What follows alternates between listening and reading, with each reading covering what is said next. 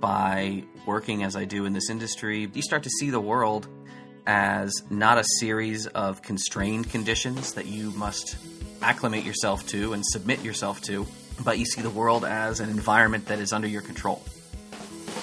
Hello and welcome to the Hacker Next Door podcast, where we explore the origin stories, exploits, and everyday lives of real-world hackers. I'm your host, Jeremy N. Smith, and this series is my chance to challenge stereotypes and examine the human side of this extraordinary activity and profession, who hackers really are, and how hacking really works. Imagine your job was breaking into buildings, telling people how you did it, and then spreading the word so others could do the same. That's true for my guest today, legendary lockpicker Deviant Ollam. Deviant's the author of 2 amazing lockpicking books. He's the star of countless viral YouTube lockpicking videos, and he's trained FBI agents and U.S. Naval Academy officers. Plus, he's a hugely popular public speaker, attending as many as 40 to 50 events a year.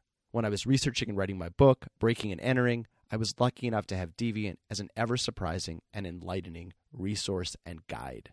I hope you enjoy and learn from our conversation as much as I did. Welcome to the podcast, Deviant. Thank you for having me. It's good to talk to you again. First things first, I know Deviant is your hacker handle, not your real name. Can you tell me the story of how you chose Deviant? Sure. Well, I have this recollection of my parents' generation sort of almost spitting that term. Not they themselves, because they were always very kind and understanding people, but it was definitely not a word that you would sort of throw around at someone you liked. And that always puzzled me. I always thought, well, what the heck is wrong with deviating from the norm? Why is it so wrong to not conform? What is so horrible about being different that some people would treat it like an insult? Do you really introduce yourself as Deviant to people, and how do they react? 100%. I mean, they react way less strangely than they would if I had used a name that they'd never heard of before. Most people who are meeting me know me from online, or know me from a book, or know me from videos and presentations, or professional training courses, or articles. In all such instances, I mean, I am Deviant. All right, you've reclaimed it. I love it. You've mentioned all these people meeting you, and hackers are often stereotyped as antisocial, but you are not only the most social hacker I know, you're one of the most social people I know. You seem to go everywhere. You seem to know everyone. And most of this seems to spin out, at least originally, of your role running Lockpick Village at various hacker conventions. And, I think for a lot of people that raises several questions, the first of which is just, what is a hacker convention? Where are they? Who comes? What do you all do there? How is everyone not just immediately arrested? Right.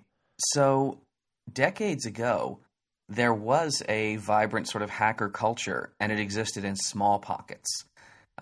If you go way back, almost pre-computers, right, you have the MIT hacker community. If you go to the earliest days of computer communication, where you have BBSs, bulletin boards online before the wider internet, people were dialing up into different boards, and they had sort of a small culture of community. But much of these groups were either located in independent cities, like the Massachusetts kids, right? Or they were people who knew each other remotely, but interacted almost exclusively remotely. And a few people said, hey, this is great that we all know one another, but what if we were all to just show up for one weekend in the same place? Let's find a hotel. Let's all get together. I'd like to meet you in person. And when you say, how is everyone not just immediately arrested? It was not without incident, especially in the earliest days, right? There were many hotels that shenanigans were extreme. Events were either not invited back or canceled mid-event, because a lot of people at the time, if you give a bunch of young, somewhat outsider, somewhat unrestrained people who are not under the watchful eye of their local communities or their parents, you just suddenly thrust them into an environment where they can explore new topics, they can explore interacting with one another in a way that maybe they'd felt isolated before. Some people are going to cut a little loose. Some people are going to get way too interested in putting a stack of all the hotel payphones like in an elevator, something like that. So what is Lockpick Village? So at the very first ShmooCon 15 years ago, I presented about lockpicking because it's something that I was passionate about, I enjoyed. And after I got off stage, like, it's not like we had a place to go and mingle other than, hey, let's take over the hotel bar, try to find a few booths up there if you want to do what I'm doing. So I didn't want to do that. I said, look, I'm going to find a table, and I just grabbed a table, threw it in the hallway, literally right outside the talk room, and I spread out all the things that I had on stage with me. I just spread them on the table. And the notion of, well, watching someone do something is cool, but trying it yourself is way cooler. And this kind of impromptu session was something that kept continuing. The idea is learn, touch, do. It's a 3-step process. So there's like these tables. They're full of different kinds of locks, and they're full of lock picks. And there's sort of a bunch of people sitting down, trying them out. And meanwhile, there's 1 or 2 teachers of sorts that are there often to kind of stand over their shoulder, give them tips and stuff like that. Is that the sort of general scene and the experience? I mean, yeah, it's back in the day, it was 1 or 2. Nowadays, I think the Lockpick Village alone has a staff of something like almost 20 people who rotate in and out. So at any given time, there's a dozen or more just experts who love a topic and who want to teach others. So at the biggest convention, DEF CON in Las Vegas, where 20,000 plus people attend every August, you might have hundreds, even 1,000 people going through the Lockpick Village. Is that right? Easily. We, in addition to being one of the oldest of all the villages, we remain one of the most popular because instantly people understand what that is. Even if they've never seen DEF CON before, they've never done it, they're just flipping through a program and they might see Biohacking Village or Packet Hacking Village, the Crypto and Privacy Village. These are all places that exist. But if you're not sure, say like car hacking, what is there, a car here? I don't know if I understand about that. But lockpicking, I get that. I'll go check that out. And so we get a lot of first timers, a lot of, I don't know what I'm doing here, but this sounded cool. Can I learn? And when they realize, yes, not only can you learn, you can then touch things with your hands and then do the thing right here, live and in person. And maybe 15 minutes in, they're popping their first lock? Absolutely. So obviously you're literally opening doors. And for you, that extends to like safes, elevators. I remember watching one of your elevator hacking talks and realizing, geez, he can get into the basement and tap into the phone lines or the data center of an enterprise, or he can go right into the penthouse or executive suite and walk off with someone's diary or car keys or tax returns or a laptop. You actually have a day job doing that. You're hired as a security consultant trying to test and bypass all kinds of locks. And I just want to know, like, when you're there in person at someone's house or place of business and you're trying to break in, what does it feel like? It never really gets old, I will say. That's the first thing. For as many times as I've gotten in a building and not gotten caught, which is all the times, each time when you sort of cross that threshold, when you're sort of, all right, this is the moment of commitment. I'm not just a person standing here kind of next to a building. I'm going to start attacking this lock, or I'm going to, take this card reader off the wall and install a piece of, interception circuitry on the inside of wires. The moment you cross the line into someone who might get accosted by a guard or say, hey, what are you doing over there? Do you belong here? It still gets your heart pumping.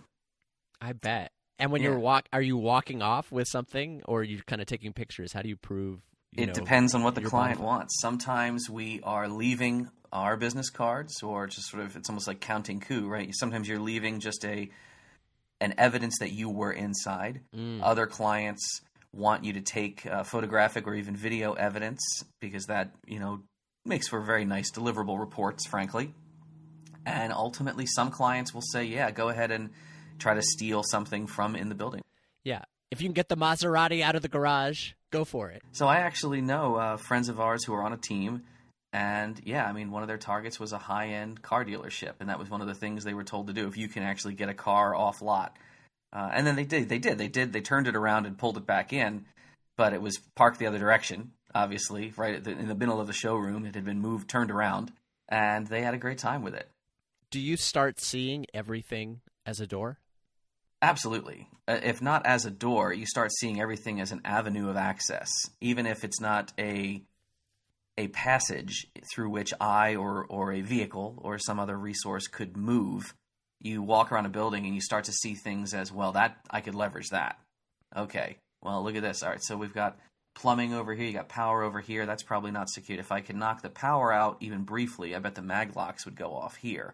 Or you start seeing, okay, so this is the guards come around. Clearly, these are guard check-in locations here, here, here, and here.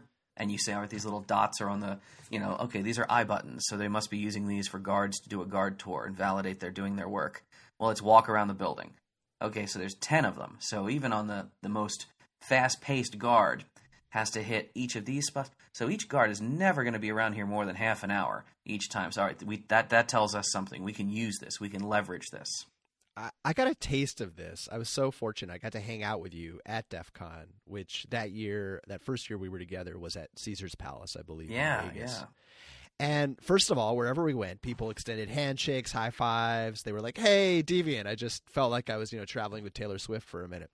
But second of all, if there was a line to an event or a party that was really crowded, or even if you just wanted to be left alone for a minute and kind of take a breather, you immediately identified secret passages or escape routes, or what to me were secret passages or escape routes. I remember following you for 30 seconds and realizing, wait a second, we just left the casino. We're going through the kitchen, up the step elevator, out to a balcony, over and into a party with an open bar. And, I sort of was always like 10 seconds behind. I was like, wait, did that just happen? Did that just happen? Did that just happen?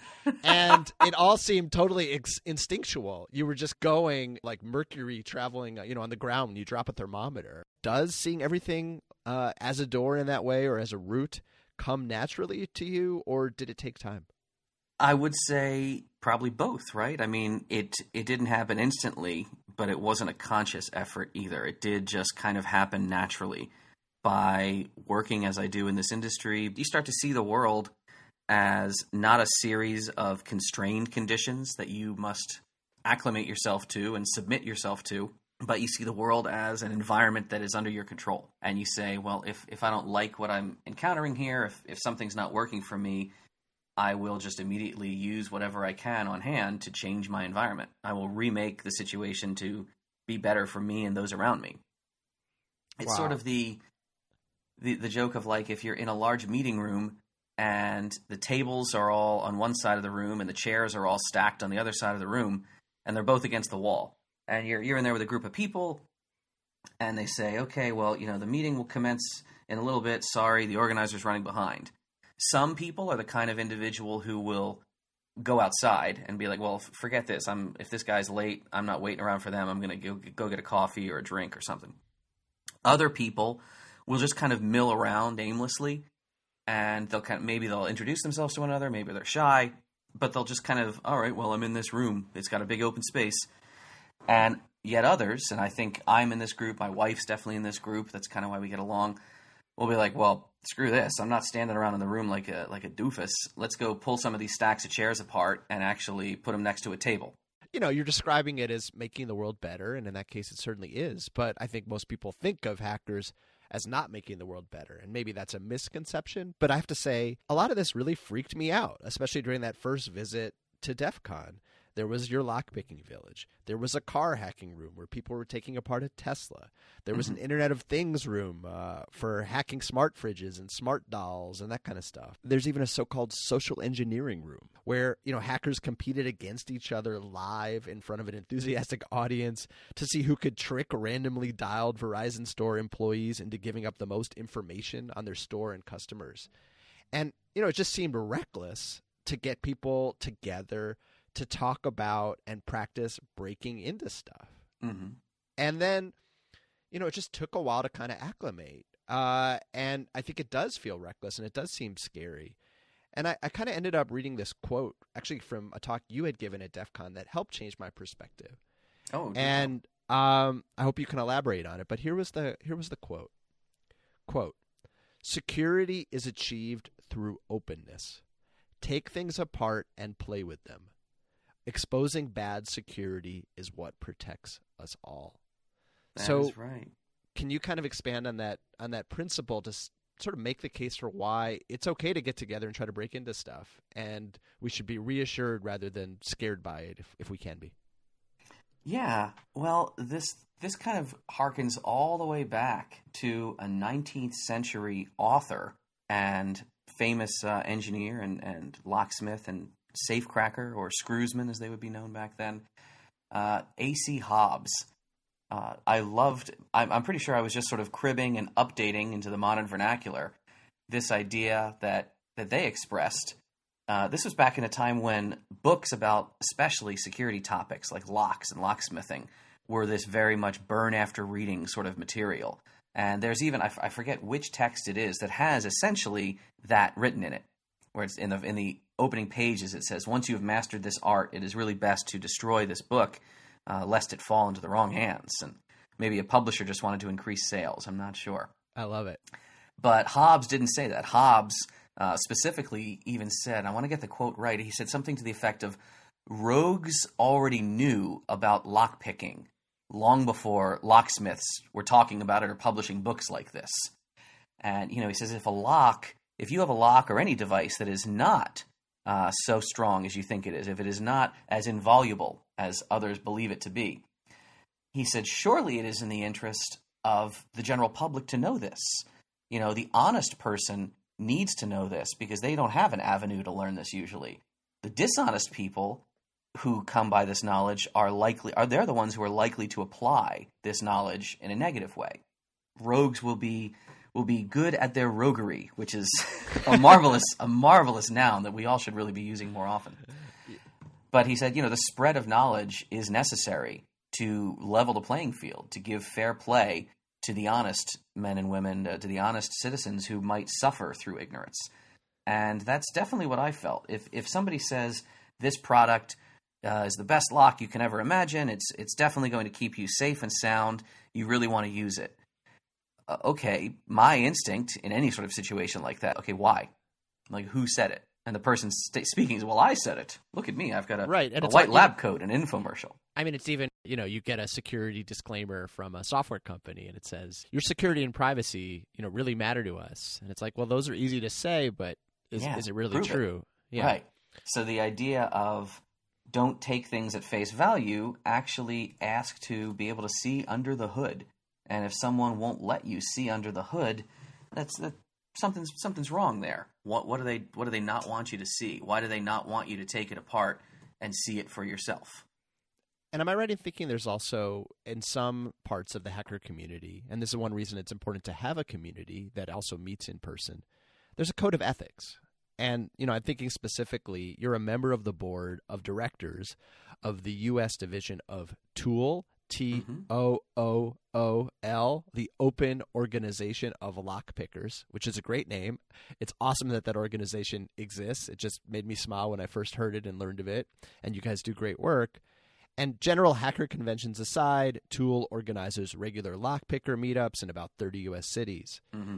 What are some of the ethical rules that you guys kind of teach and sort of insist on for members? Yeah, absolutely. And that's a good point to make. And it was kind of the Wild West in the earliest days of the HackerCons, the days of, as I said, like the payphones and satellite dishes removed from their natural environments and placed elsewhere around a hotel, right? That's fun. Oh, look at me, I'm walking down the hall with a payphone. But I mean, that doesn't really achieve anything. That's not really a hack, right? That's just disruptive and kind of vandalism. So those of us who wanted to see the community continue to flourish had to, with a mind on fun, right? You never want to just ruin someone's good time, but you want to elevate their thinking. You want to say, look, what if instead of vandalizing all the payphones, we made all the payphones ring at the same time in this whole casino at noon, and if anyone picks up, it's all Rick Astley playing. Like, to me, that's funnier. It's technically more prowess involved with a mass dial. And what if you didn't do it by paying, actual money for a robocalling service? What if we found a PBX, a phone switch, and we were able to just do it for free because the phone switch wasn't actually preventing anyone from, you can actually do it from your hotel room if you just call this extension. And we found this extension by looking in a staff manual that somebody had left laying on a table. So that to me is more the mindset of nowadays not losing the fun, but saying, hey, what if we what if we didn't go to jail? What if no one literally got arrested at the end of DEF CON and we were invited back to the same hotel? That would be amazing. That would be a hack. A high bar or a low bar, I'm not sure. So yeah. So with lockpicking, what are the ethics the Lockpick Village, we were pretty instantly mindful from the start of the optics on this. And the Dutch community, we owe a lot of thanks to them for taking a really strong stand from the beginning among their interaction and meetups with others, where they said, look, anybody can easily make the dumb joke of like, her, Thief Academy, what are you doing over there? So they said, we have to be extra emphasis must be placed on being ethical and safe, and no, this has nothing to do with criminal activity. So taking a cue from them, we adopted what are known as the 2 golden rules of lockpicking that all lock enthusiasts tend to follow and encourage others to follow, which is don't pick a lock you don't own, first of all, unless you have permission, right? So if somebody comes to our lockpick village and they see a bunch of locks on the table, well, they don't own those locks, right? But we own those locks, and we say, yes, you have permission to pick these. And if you're in your house, well, you might own the locks on that door. You don't own the locks in your neighbor's door, unless your neighbor says, hey, come pick my lock. That does, when we get to houses and apartments, though, lead to the second golden rule, which is it's probably not a good idea to pick locks that are currently in use for some security purpose. If a lock is in use, like if it's installed in a door, it's got a job to do. And you could possibly cause it to malfunction if you're picking it. Probably not irreparably, but it's still not smart, right? So only hack locks that you own or have explicit permission, and be smart, don't hack them when they're in use unless, you're on a job. Yeah. Would make sense. Yeah. It's interesting to grow up in a community that's kind of growing up with you.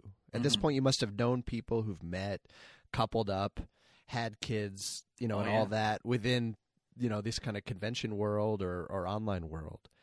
And at the other end of the spectrum, I mean, have you lost friends or ever been to a hacker's funeral? I'm just kind of thinking about major life events, and of course, that's maybe the biggest.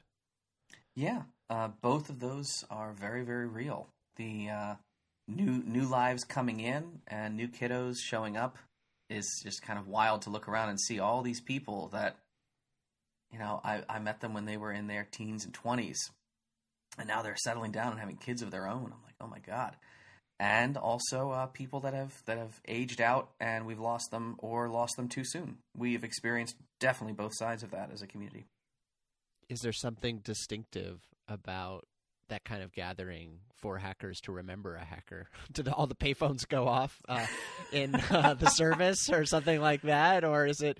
I think that's just that. I'd like to have that happen when I pass away. Yeah. So, or is it just the same kind of somber memorializing that we expect from anyone else? I think it's what we expect from most everyone else. People all have the right to grieve in the way that makes them happy. Some people do so in a very traditional sense. I've known other people where there was a hacker's funeral that literally put all their stuff on a small floating barge out to sea and fired a lit arrow at it. As silly Hollywood as that might be, that's a little over the top, but that was a hacker funeral that I'm aware of, at least in one instance. I think it's pretty badass. Say someone listening to this wants to explore lockpicking or check out a hacker convention. What's the best way to begin? Start small and start local. Definitely. I mean, DEF CON's great. I'm not steering anyone away from DEF CON, and everyone should check it out. You won't be experiencing what DEF CON was when all of us were coming up. That DEF CON doesn't exist anymore. DEF CON used to be the place that you went, employer be damned, right? Like, you don't. If my boss finds out I'm here, I might get in trouble, but screw that. I want to go to DEF CON. And now DEF CON is a place where you go to get a new boss, to get a new job, to advance in your career. To network. Yeah, and that's not a bad thing. I'm not saying that it's good one way or the other, but it's humongous. And the idea of what a small HackerCon is, that sort of quiet in the corner wow moment, the chance of having an impromptu wow moment is harder in some parts of DEF CON because it's so frenetic and so much energy. The villages are still wonderful, but DEF CON is huge that you just want to see it all, and it's hard to see it all. So I would definitely say people should start local if they can. There's a event called Security B-Sides, which in and of itself, it started as a hack, right? It was the idea that there was a very expensive corporate conference in one city charging thousands of dollars, and B-Side said, well, we're just going to have a secondary conference running at the same time, sometimes with the same speakers, until the big corporate event caught on and said they actually put it in their contract. If you speak for us, you cannot speak at B-Sides. But this B-Sides model started springing up around other large corporate events. So RSA in San Francisco, there's a B-Sides during RSA. There's still a B-Sides in Vegas. And it got caught on, became so popular that now there are plenty of B-Sides, security B-Sides events in cities that have no A-side, as it were. They don't have to be paired with another larger extant corporate conference. So look for a B-Sides near you?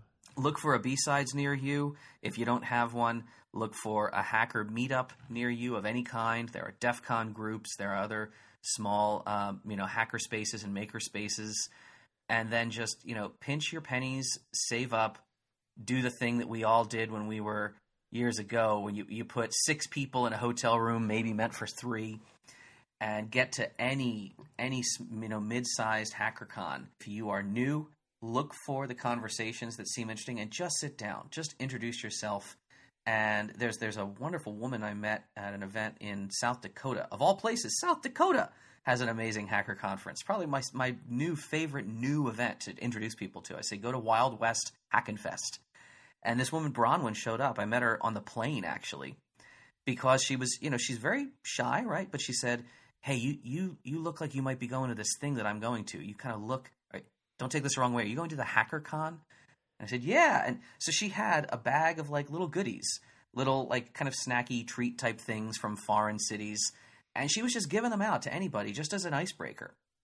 And I'm still in touch with her. A lot of people are. And so if you're new, have any little trinkety icebreaker. I don't care if you're into card tricks or if you have cookies that you baked that are – careful with traveling in between states these days because our laws are changing, right? But if you have really special cookies, do anything to say – and then, don't pretend that you're something you're not. Say, I'm so new here, but what was that thing you were just talking about? What was that payphone thing? What's a payphone? Sit down with them. Right. And if you're a longtime attendee – if you're part of this community, I've always loved the idea of the missing person or the open person slot in a group conversation. So if you're standing, the natural human instinct is to stand, in a circle. Try doing your best to always make sure there's at least one kind of open space in that circle where a passerby might just stick their head in and join.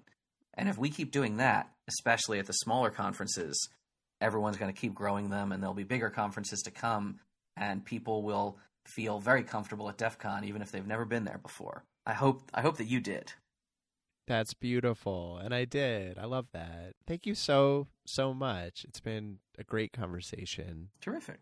If people want to follow you in your work or watch your videos, including the amazing video you made of developing a hacker bookmark for my book, Breaking and Entering, that can actually be used to open locked doors, what's the kind of best way to find you online? I'm on Twitter, twitter.com/DeviantOlaf. If you remember, it's spelled not like it sounds. And youtube.com/DeviantOlaf. I just want to share fun things and learn from others whenever I can and yell about the politics of the world when I'm angry and celebrate the joyful things in the world when people make me happy. Thank you again to Deviant Ollam. That's DeviantOllam. Thank you to Furniture for our theme music, and thank you for listening. Please rate, review, and share this podcast with friends.